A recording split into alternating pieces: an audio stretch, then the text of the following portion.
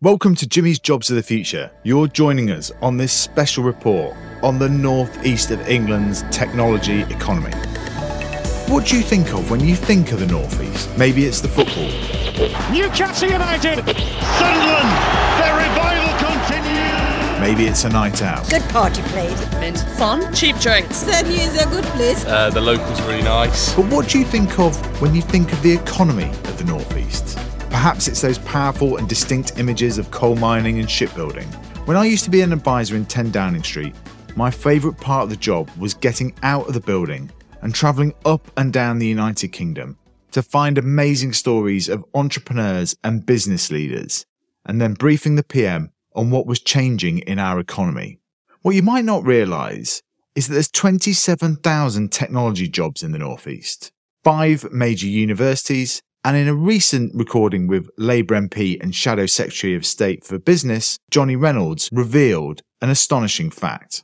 A lot of people don't know that despite the wider sort of economic position of the North East, it is the only region of England outside the South East that has a net export, which is astonishing. And there's a reason why the government has picked Darlington for its new economic campus, as Rishi Sunak mentioned when he appeared on this podcast last year. In terms of what we're doing in the northeast, I announced that we'd set up this campus in Darlington. If we had a campus with a group of people drawn from a different catchment area, they might think about the world differently. It's about spreading opportunity wherever you live in the UK. So today, you're travelling with me to the northeast to meet the people. The thing I've found about the northeast is it's very quietly ambitious. Visit the places. It will be a flagship multi-purpose arena. And see the northeast like you've never seen it before. I'm Jimmy McLaughlin, and this is From Coal Mining to Coding, how the northeast is building its economy for the 21st century. We left London at 7 a.m. and were on the streets of Newcastle recording by 10 a.m. We popped across to the Phil and Lit Society to see where one of the world's first light bulbs was demonstrated, and had a wander over to Mosley Street, which was the first street in the world to be lit by electricity in 1879, demonstrating that the northeast has a long history of innovation.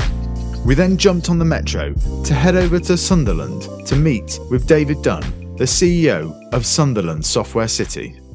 And tell us about Sunderland Software City. So Sunderland Software City is a not-for-profit. We've been around for 15 years. Our job's to help grow the tech ecosystem in the northeast, which ultimately means increase the number of businesses, increase the number of people wanting to work in the industry, and increasing the opportunities for those businesses once they've started up. What's the origin story behind it? It came from the old days of the Regional Development Agency. As traditional public spending, there was a market failure. There wasn't enough people wanting to set up tech businesses. So Software City was established. Its purpose was to kind of spread the message that setting up a tech business could be done in the northeast. Then we put in all the measures to help people do it, and we've been going for 15 years, so we must be doing something right.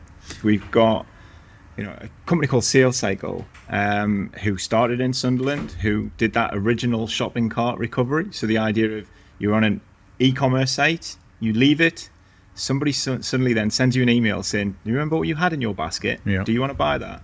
So that was something that came from a Sunderland idea. So what's the northeast world leading at?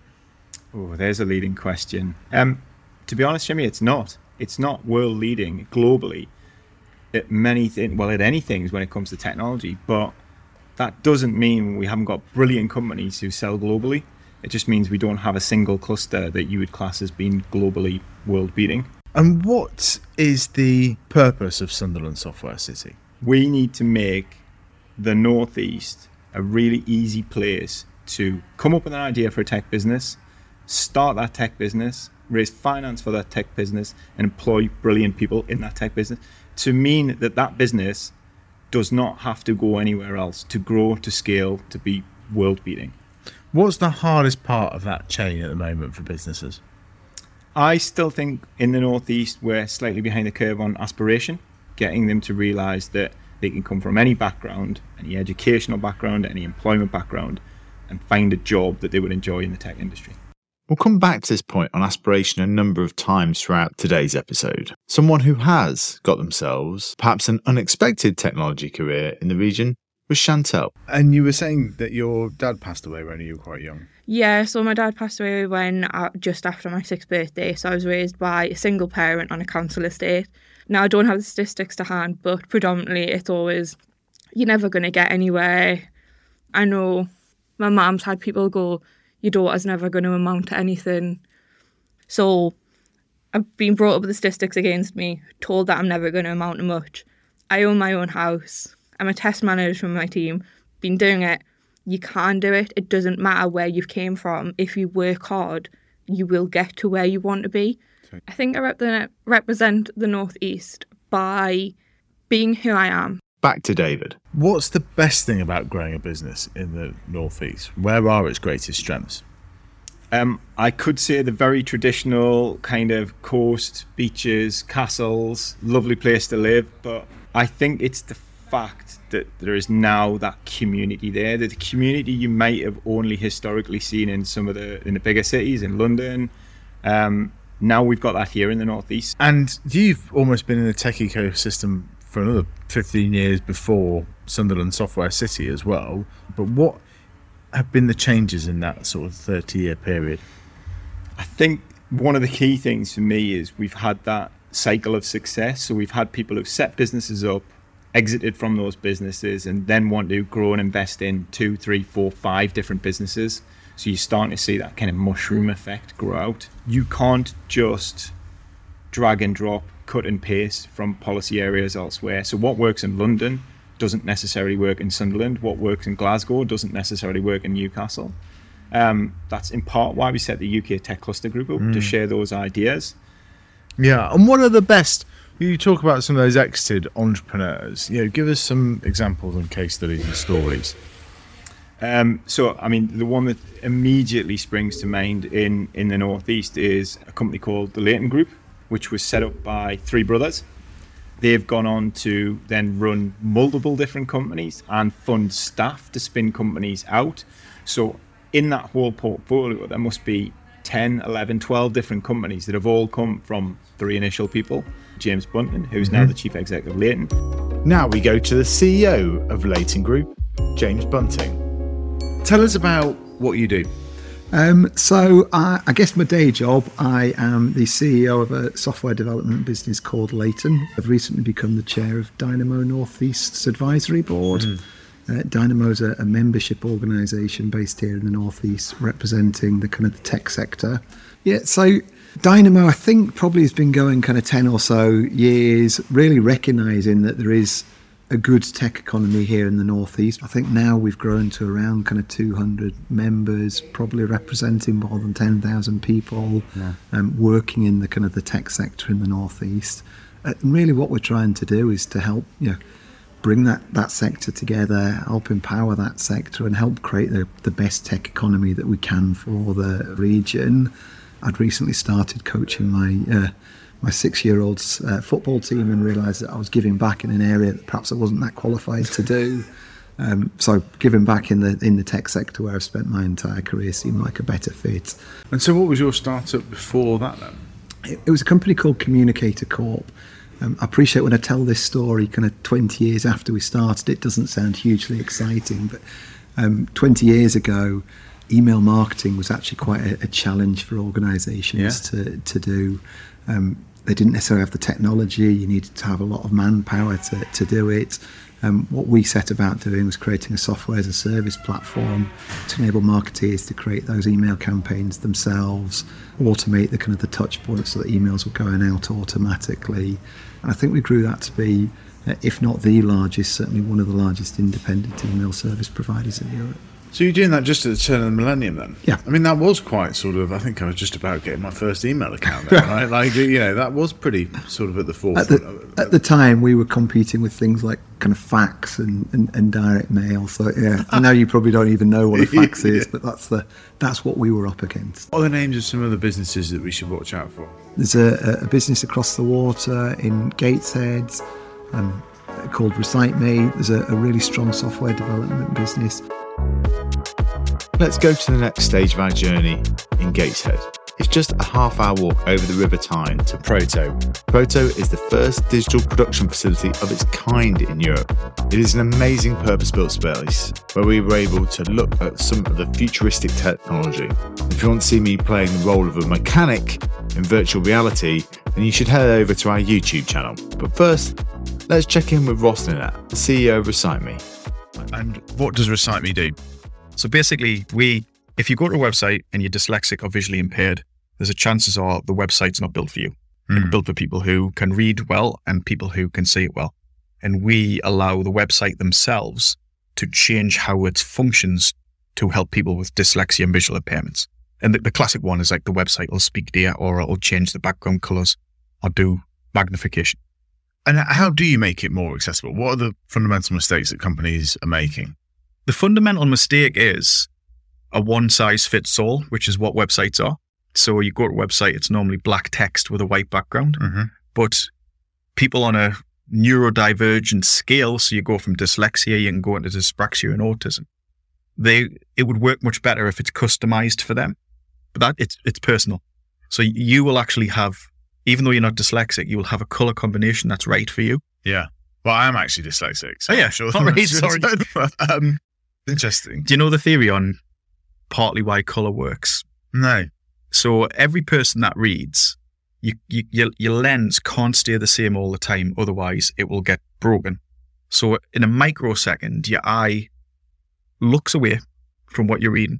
It refocuses on something else, and then it focuses back, just so it's like exercising. When you find a color combination that's right for you, it doesn't strain the eye, so the looking away and refocusing at this millisecond that you don't even recognize doesn't happen as much. Yeah. How have you found funding and raising money? In the Northeast in particular, or just in general? Well, I suppose, in the Northeast and in, an accessibility industry, it's not necessarily, East London fintech. Yeah. There's a strange dichotomy when you're doing something that is good and will affect change, almost like patting you on the head. Well done, Ross, And we're like, no, right? Yeah, we're doing this and we want to change this, and we don't want people to have the same experience that I've went through being dyslexic and not realizing. However, do you realize this is 25% of the world's population that isn't being catered for? This is a massive market. So we found raising money way easier than I think your average person would because of the difference engine. How have you found more broadly growing a company from the Northeast? It's actually a fantastic environment to raise money and grow a company. And we've just done a £4.2 million investment from British Growth Fund, which is the biggest private equity fund in the UK. I dislike correcting guests, but technically they actually go by BGF. Their original name was the Business Growth Fund. I know this because we've got Andy Gregory, the CEO, appearing on the show in the next couple of weeks. And the head of the North, so he's a big fish in it, Barry Jackson, fantastic guy. And he said he was surprised at how good the Northeast was and how much was going on up here. Talk to us more about your family then. So which mining town did you grow up in? Stanley, the centre of the universe, as I still call it. And was your dad a miner then? My dad wasn't, but the grandparents were. So everybody you knew above my dad's generation worked in the mines, basically, yeah. And what did your parents do? My father was a joiner, carpenter. Yeah. My mother worked part-time in a supermarket. But it was funny times because there wasn't a lot of work around up here because the industry got killed, and I'm not going into the politics of that, but then that has knock-on effects in other industries. So even if you had somebody who was a joiner, the work was probably, 50-60% of the time there. I mean, when I was really young, like 5-year-old, the unemployment in Stanley was about 60%. So it was quite crazy times when you look back. But I feel really privileged because it still has a community. And what's your plan for the business? How big can it go? Total addressable market is absolutely huge because every website needs to be accessible. I mean, you know yourself from a dyslexic point of view, but from a business point of view, the displaced spending in the UK is 16 billion. So 83% of people who go to a website that is not right for them with regards to accessibility will go to another website. I want to prove that you can build a company that's worth hundreds of millions, potentially $1 billion, that can do good for society, instigate change, and prove that you can do it in an area like Gator in the Northeast. This really struck me as a defining moment of the series. The passion, the ambition. The fact there's really exciting things happening up here. The hottest topics like AI, data and language are a rapidly emerging market up here. Let's meet Peter Dakin of Word Nerds. Where did the name Word Nerds come from? Yeah, so my partner in linguistic crime is a guy called Steve. He's a preposterously tall linguist, which makes him the most exciting person in any room. And when I met him, he was a freelance linguist. That's a real job. He basically had on his email signatures, Steve Erdl, Word Nerd. And when we got together to create Word Nerds, we went through the book of all of the names. It is literally the hardest thing in starting a new business to come up with a good name. And we had a big list of things, and none of them were as good as his email signature. And what does Word Nerds do? So we are a customer feedback analysis platform. So basically, large organizations like Marks and Spencer's generate 6 million customer contacts a year. Sometimes that's through call centers. Sometimes it's on web chat. It's surveys. It's reviews online. There's all kind of customer touch points. Let's take an example like that. Retailer comes to you and says we have all these touch points. So are you basically almost putting it into a single place and then analysing the tens, hundreds of thousands of words? Exactly that. Because in any organisation, different parts of the organisation own different things. So numbers are quite easy to understand, whereas words are quite weird. Humans are pretty mad at the best of times. We've got all kinds of wonderful regional variations in how we speak up here. We've got a whole different vernacular than our southern brethren. How many years have you been going for? So we've been going 5 years now. I was merrily running a digital agency in the Northeast, and we went to a challenge day that Nissan ran that was put on by an organisation called Sunderland Software City. Nissan's challenge was that if you buy a new car from them and it breaks down, and by the time the dealer gets the car, solves the problem, returns it to you, and then reports it in the QA database at the factory in Sunderland, that process takes 2 weeks. When you produce a car every 29 seconds, that's 17,000 cars that might have the same problem with a warranty claim. And they were saying, well, if you've just bought a car and it's got a problem and you've got a Twitter account, you're probably going to slag us off on Twitter. Yeah. So our first job was trying to find people complaining about Nissans on Twitter, which is harder than it sounds, A, because they're a pretty good car company. It's not that much of it. And it's a bit of a kind of needle in a haystack thing. But B, all of their brands are things like a leaf or a note or words in common parlance. So if you try and do a search on Twitter for a leaf in August, good luck with that. Yeah. And we were an agency at the time, and I'd met Steve, this linguist, in a pub. And I think our pitch to Nissan was, you asked us to look at your data, we didn't. You asked us to look at software, we haven't got any, but we've got this half-arsed idea about how you can use really, really new AI and really, really old corpus linguistics to solve the problem. And fools that they are, they gave us some money. So what led you to starting the digital agency? So originally I thought I was going to be a football writer. I sort of played five-a-side with the same group of lads since I was yay big, and all my family and stuff was up here. I love it up here, and started to write for football magazines at a time when we had magazines. And over a period of 3 or 4 years, firstly, I had a lot of fun sort of going up and down the country watching Sunderland play football, chasing girls and watching bands, which everybody should do in their early 20s. But then also we started to see magazine sales declining as football fans became early adopters of this thing called the internet. And I remember buying a book called Learn HTML in a Weekend, put together a really rubbish website, and within a couple of weeks we had 60, 70, 80,000 visits to this website. So what was the name of the football magazine? It's called The Blizzard. Oh yeah.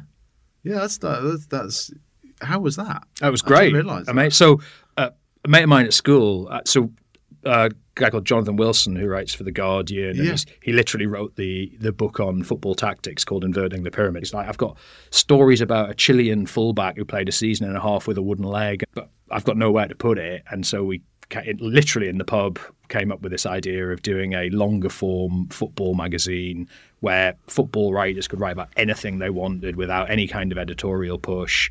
And we started that, and we did it on a kind of pay what you want basis. And it's still going. It's a brilliant publication, well worth well worth a read. And I just want to touch a bit more on football, because obviously you were part of the Football Supporters Federation for 20 years, but why is it so passionate up here? Why is it different?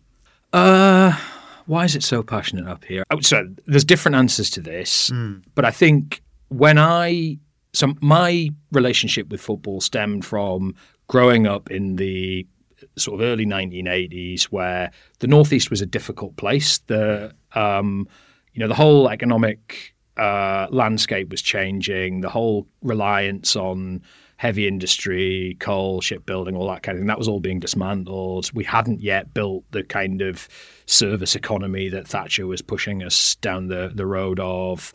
So there was a lot of unemployment. It was very difficult. Men at that time were quite buttoned up. They were quite emotionless. It wasn't the same kind of sort of psychological environment that it is now.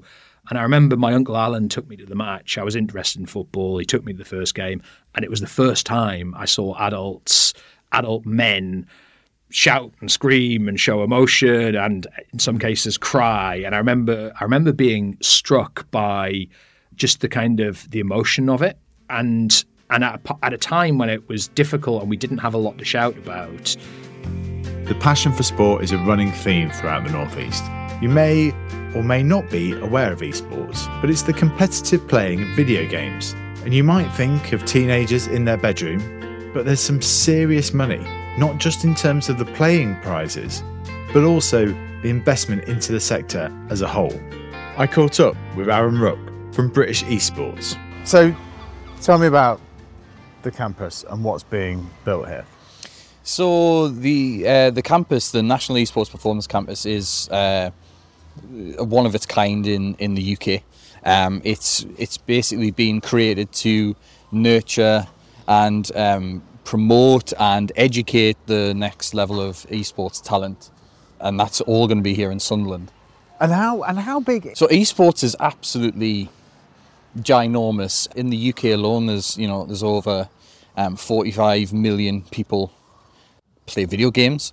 But in esports, it's not just the people playing the games, it's the business side of things, it's event management, it's coding, it's performance as well. So sports science comes into it. That perception that it's just someone sat in a dark room playing games and that's it and there's no interaction, it actually couldn't be further from the truth.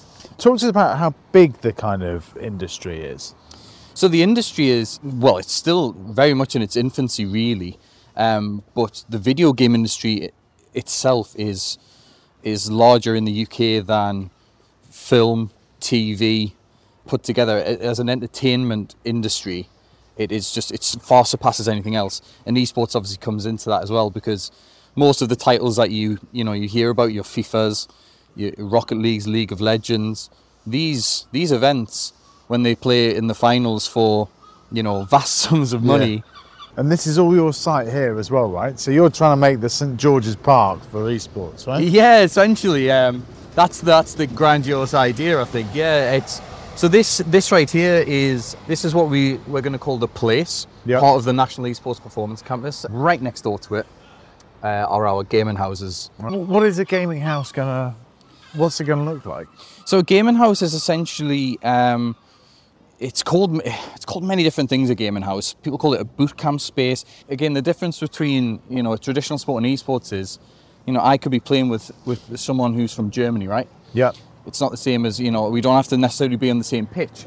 But what the gaming houses do, and the gaming house concept does, it brings people together, and you'll stay with your team for weeks or months at a time. So it's almost like a training camp. It's a training camp. So give us an idea of the other jobs that would be in this kind of gaming house, right? Yeah, so for example, we have a guy who works with us called AJ, and he is a performance coach. So what he does is he works on not just the nutritional side, he also works on the mental well-being and the coaching. So, physically, mentally, and nutritionally, he will work with the players to make sure they've got the correct diet, the correct amount of sleep. And he'll also work on things like the mental side of things in terms of how different it is playing in a gaming house to on stage, because it's a very different atmosphere. And how they can cope with those and the worries that they have from that. We then went on a walking tour through Sunderland, where we arrived next to the Stadium of Light. So we're here at the Stadium of Light, which hosts Sunderland Football Club. About 45,000 people come here each weekend to watch Sunderland.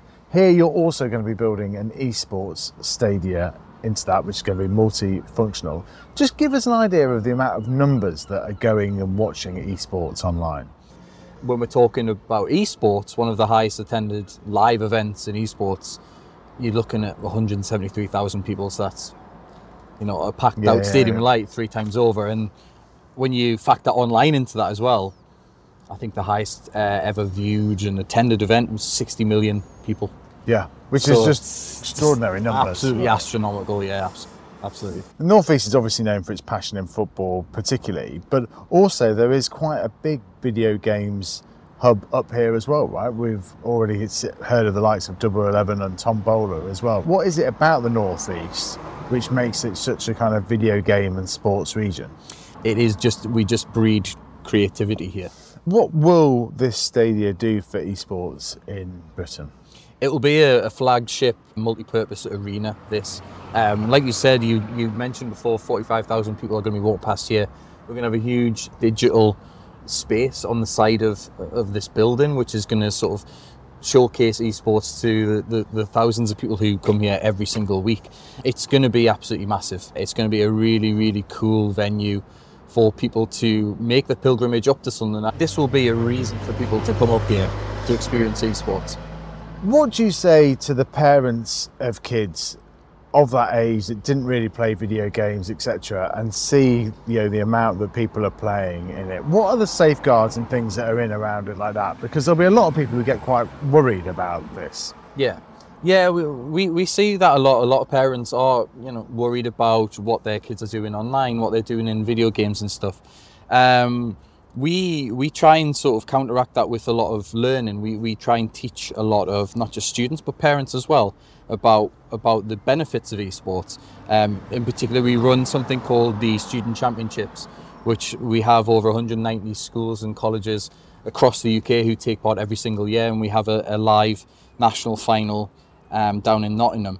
And that is fantastic. Some of the stories that we've had from that, I don't want to get too emotional about it, but parents who have never seen their children either interact with other people or have hobbies outside of school or compete in any traditional sports, their kids have taken to esports so well, and they've made lifelong friends and sort of bonds with those people, and they've also they've competed on a national stage in front of their parents, where their brothers and sisters, they play in football or whatever it may be. And esports is offered these kids that ability to be themselves and to be celebrated by their parents and learn these things. And that's something that should be celebrated by parents. I was pretty bowled over by some of the statistics around esports. It will be fascinating to see how big the esports industry can get and how it can professionalise and scale itself, and see if the northeast of England truly can become the home of it. Let's head back to Gateshead, joining Billy from XR Therapeutics in their state-of-the-art facility. And what does XR Therapeutics do? So what we do is we combine cognitive behavioural therapy alongside virtual reality to really speed up mental health treatment. So an example could be that somebody has anxiety around being in a social situation. So what we do is we have a bank of scenes of various social situations, like being at a theatre, being in a cafe, being at a shopping centre, being in an office. A therapist would take them through those scenarios at their pace, but using cognitive behavioural therapy techniques at the same time. And how it's more effective and efficient is we do that in 1 week in 2 sessions, as opposed to traditional methods, which is 10 sessions at least over a period of 3 months. And you're using virtual reality? Yeah. So where does the XR come from rather than VR? Because we've got a mix of technologies that we're producing behind the scenes. So we've stuck with XR because we've got lots of different things coming in the future, different types of headsets, remote delivery, metaverse delivery, lots of different ones. So the reason we went with XR was because we're not just going to be stuck with what we're doing at the moment. Yeah, very Elon Musk. Yeah.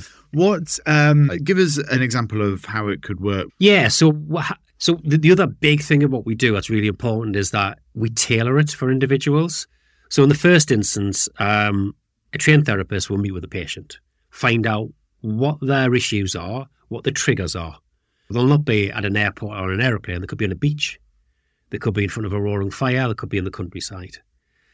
And in those early stages, the therapist is taking them through different relaxation techniques before they're then exposing them to their fear. Once we get into that scene, it's a step-by-step process. So you would never take them into the scene and then be on the aeroplane and there'd be turbulence. You'd be at the airport and you're taking them through step-by-step, but keep checking in with the patient all the time. We've got a scale. Yeah. So 6 is, I'm really scared and I don't want to be here. 1 is, I'm not scared at all. So the therapist is constantly checking in where they are on that scale and using CBT techniques to reduce that anxiety before moving on to the next bit. And it's those triggers that you can also help with earlier on, right? So what other things have you worked on? Yeah, so we've done all kinds. So we get commonality of things coming forward, like issues with dogs, vomiting, OCD. Yeah. Quite a lot. A lot of social anxiety around being around other people, and I think a lot of that is post-COVID. Yeah. Returning, being around large crowds, the noise and impact of that compared to what we've been through the last 2 years. Honestly, the depth and breadth of the things that we get, open spaces, enclosed spaces, wasps, heights, yeah, the wind, public transport is a big thing. So being on the bus, being on a train, these are all things that we've treated in the last couple of months. And how did you come up with the idea? So I didn't. I'd love to say I did. So what happened was Newcastle University and local NHS Trust started working together must be 12 years ago now. So Jeremy Parr, clinical academic, specialising in working with autistic patients, was getting frustrated because what was being offered to them to support them with anxiety wasn't working, so therefore wasn't being offered. So it was being like less than 3-4% effective. Yeah. So how can we support autistic children and adults with overcoming anxiety? Why don't we combine something visual? We'll still use cognitive behavioural therapy, but we'll change that slightly and we'll add the visual element. So 10 years worth of research, patient trials, huge success. Give us an idea of the size and scale of the company. Have you raised money? How many people do you employ? Yeah, so our first raise, we raised like our 350k when we first started. So that was April 2021. At the time, there was 2 of us. So there's 7 of us now. And we're doing another raise at the moment, which will be around the 1.5 to 2 million mark. What's the sort of business model? Presumably it's mainly through the NHS. Well, we are working with 2 NHS trusts at the moment, in talks with several others, and we obviously want to push it out far and wide across the UK. But we also want to work in the private industry, and we want to push into the US as well. So the business model is we work with a company in the first basis to pay to, work with a certain number of patients, and then they sign up to a licensing agreement where they get more access, cost per patient comes right down, and they get huge efficiency. We've done some health economics with the NHS where a therapist who would normally see patients within CBT would see on average 82 a year. So that's 12 sessions all the way through. Do it our way, it's more like 470. We went on to chat to Ashmita, the head of innovation at Sunderland Software City, who had a bit of a different background to what you might expect. So what's the role of head of innovation? What are you trying to achieve? Part of our role here is to be technical matchmaker sometimes, because you've got those big challenges that companies may have, that the tech ecosystem and the companies can help solve and bring in, sort of solutions to the table that large companies may not have the time or the expertise to solve. Part of it is fostering sort of seeds of what's coming next. So it's scanning the academic landscape to see what are the new interventions or inventions that are being thought about that we need to start bringing to industry to say, have you thought about that? You know, have you thought about quantum technology? So it's bringing those various people together in a meaningful way to ensure that you can create change that works for the majority of people or as many people as possible, because not every technological adoption is going to work for every part of an organization. But what's really important is that we ensure that if there's national initiatives that we're bringing to the region, it makes sense for the needs of the companies in the region. What's the biggest misconception that the rest of the UK holds about the North East, do you think? I think the thing I've found about the North East is it's very quietly ambitious. And I think because we don't necessarily shout about the things that are going on here, people may not have an appreciation for what's going on here, or that, you know, that level of ambition may not be the same as might be perceived in other parts of the country. And so I think that, to me, I think that may be one of the things that's a differentiation. And talk to us about the universities, because there are a lot here. It's very dense, because often universities, academia can be siloed even within their own spheres, but also particularly siloed from businesses. So how do you do that? We've partnered with the National Innovation Centre for Data that's based at Newcastle University to launch a hub in the Northeast called the Hartree Northeast Hub, which the Hartree National Centre for Digital Innovation is based in Daresbury. And this is about basically getting small and medium-sized companies to adopt data science techniques, think about AI and machine learning and how that's relevant to business outputs. So, you know, the collaboration between the National Innovation Centre for Data and us is a representation of academics, you know, who are wanting to work with industry. As a woman of colour in tech, what have your reflections been on that journey? It's been a fascinating one, that's for sure. I mean, I've always been a woman of colour in a STEM field, right? And that's something that makes you very aware of the various paths that you have to navigate. I think the one thing I've become increasingly passionate about, and part of it might be I'm a mother. I want to make sure my daughter sees representation on stages where there may not be representation. I've become very passionate about amplifying voices that may not always have a home. There's some fantastic examples of companies, and I think you'll be talking to a few today, of people who've come from different backgrounds, people who have emigrated to this country and are wanting to create change and add value. So almost past the mic then, like in terms of what other interesting companies and leaders out there should we be talking to? So Polybox Solutions is one of them in the Northeast. I think they're brilliant. So now we are going to go to a story about an Iranian founder who met her Greek co-founder while studying at Newcastle University, all because her dad told her the only place she could study was Newcastle. I'm now joined by Regine of Polybox Solutions. Where does the name Polybox Solutions come from? So my co-founder, Nick, is Greek, and poly means many. And we were thinking about expenses, receipts, invoices, everything you have to deal with for your budget and expenses in one box. So Polybox Solutions means so many things in one box, and we're making it fixed. We're fixing it for you. And where did the idea come from? So that goes back from the time that I was studying my master's at Newcastle University. I picked up a part-time job in one of the local shops in Newcastle city centre, and I realized this expense bit and receipt bit is a huge problem for the manager and for the customers that are coming there. So my master's was e-business. And what drew you to Newcastle? That's a very weird story. So my aunt lives here. And my dad says, if you're going to go study abroad, it's either Newcastle or nowhere else. So I just applied for Newcastle University, if I'm being honest. So I was lucky that I got in, but that was the only choice I had. But I liked it, so I stayed.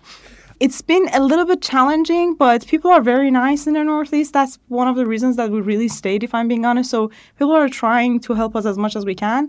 How have you found it as an Iranian woman running a startup in Newcastle? So one thing that I really like about fintech startup as well. Yeah. One thing that I really like about Northeast is that people are really nice and generally want to help. So I've never felt like I'm an outsider. But one thing that bothered me a lot was the fact that I didn't know much. So at the beginning, we were very lost. So we both come from other countries. Nick is from Greece, as I said. So we both were very, very lost. We started from university, but the problem that we had at that time was that university hadn't dealt with tech businesses that much, so they didn't have the connections that we needed. But one thing that really helped us was connecting to Ignite Peru Accelerator. So when we got to that, it really changed the way that we were working, and we got connected to a community that they were founders, female founders, internationals, and we learned a lot through that. So I can say I was lucky a little bit that I got connected to nice people. How helpful have Sunderland Software City been on the journey? So they were very nice. They were there from the beginning, if I'm being honest, and then they were changing in different bits. For example, we worked with one of the companies that works, I think, is part of the Sunderland Software City, that was Digital Pathfinders, that we made a prototype with no code with them from the beginning, that we started to testing our MVP, that they helped a lot. And I mean, everybody in Sunderland Software City are extremely nice. And we've worked here and there with them. They had interesting networking sessions that we saw. We met so many nice people there. So generally speaking, I think they were at the base of connections and finding new people and finding key people in the Northeast. What's the biggest misconception that the rest of the UK, and probably even wider afield, hold about the Northeast? They think nothing is going on here. They think it's very quiet here. I remember I have a friend that she lives in Manchester. They have a startup as well. And they were telling us, why you are in Newcastle? Just come to Manchester. There are way more opportunities. And I told her, not only there's a lot going on here, but people are nice and you know everybody. It's a small community and very kind community. But once I brought her here and she was like, yeah, this is in another level. If you could go back and tell yourself one thing when you were starting out on this journey, what would it be? I would do it 100% again. But I would say don't get caught up in small things. So don't get caught up in details and just go with it. And then network as much as you can, because I hate networking. But that bit was a hard bit for us. But I think if I go back, I'm just go to every single networking event that is out there and talk with people. I wasn't planning on including this in the documentary, but Jamie, the head of comms at Sunderland Software City, gave me a tour of their offices and told us about a life-changing event. Jamie, thanks very much for showing me around Sunderland Software City. And I can't help but notice you walk with a stick. What was the story there? Yes, I broke my back in 3 places last year in a near-fatal hiking accident, which of course wasn't good. So yes, last year was 3 different hospitals, and then I'm currently on month 16 of the rehab. I've had a hell of a lot of support from the team here, the leadership team here at Software City. How did it happen? I've been hiking all of my life. Proposed to my wife at the top of Kilimanjaro. So we're experienced hikers. And I was doing a descent in tricky conditions, and basically bit of a terrain slip, and the path stopped. So I was literally trapped on a ledge and had to make an executive decision on trying to get down. So not a lot of people around, no signal on the phone. The plan was to drop down to another ledge below me. But basically, when I landed on it, momentum took me, and I ended up falling about 30 feet. So back break, chest break, 90% of the rib cage. A week later in hospital, had lost all sensation and mobility below the hips. So much so that the initial diagnosis was walking again would be highly unlikely. And then about 7 to 8 weeks later, one morning in hospital, my big toe flickered. I mean, do you remember much of it happening? I can't remember the actual fall itself, but I can remember the aftermath and waking up with a lot of blood and looking at my legs. I've never broken a bone before, so I assumed it was my legs that were broken. When I couldn't get up, one of the first responders said, I think it's a broken back. So we had to wait 2.5 hours, 2 hours 45 for a helicopter. So yes, very, very, very lucky to still be here and still be doing what I love. So and you were supported by, you were saying, the Sunderland Software City guys. Yeah, so the guys here have been unbelievable. So whether that's our core leadership team, who are all we're very close. The wider ecosystem as well, founders, technologists, coders, developers, people that I would go to the pub with on a Thursday evening. They've had my back. I can make a joke about it now. You can make a joke about it now. That I'm now. back on 2 feet, Jimmy, I can have a slight laugh about it, right? Exactly, and walking around. No, it's great to see. Well, thanks for sharing that. It's no problems. When people talk about the people of the North East, that does say a lot. Jamie didn't mention that literally thousands of pounds were raised in a matter of days to help with his recovery. Jamie's story sums up my time in the North East. The tenacity, the understatement, and the quiet ambition. When we are making a documentary like this, there's a list of questions that you want to ask everyone to see if you can spot any patterns. And well, there was one theme that reoccurred time and time again. What's the best thing about the North East? This place is very cold, I don't know if you've noticed, but the people are very warm. I think the people, everyone's so welcoming. You can go out and it doesn't matter if you know the person, they'll say hello, and it's just a really sort of friendly place to be. You can just be who you are. And I'm massively biased, but we're really friendly. Just if you go into a pub in the North East and you're on your own, somebody's going to talk to you at some point, and I don't think that's replicated everywhere. Oh, absolutely, yeah. Best people in the world. And well, here's the thing. What makes up a local economy?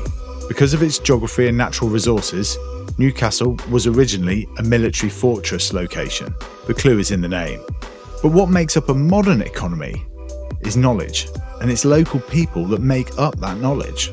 When we first started putting together this piece, I started asking people in my network, what did they think of when they thought of the modern day North East economy? One of the memorable answers I received was, isn't it just national parks and call centres because people trust the Geordie accent? Well, judging by the cutting room floor of our podcast studio, they could not be more wrong. There is so much we haven't included. With a modern day economy, it is inevitably a little less visual.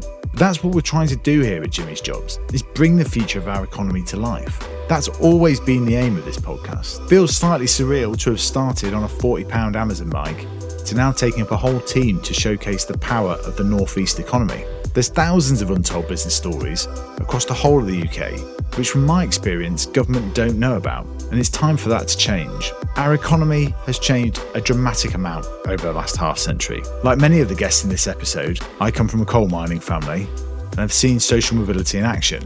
But it's been a real challenge for places to shift, because as David Dunn said, every area is different with its own culture and identities.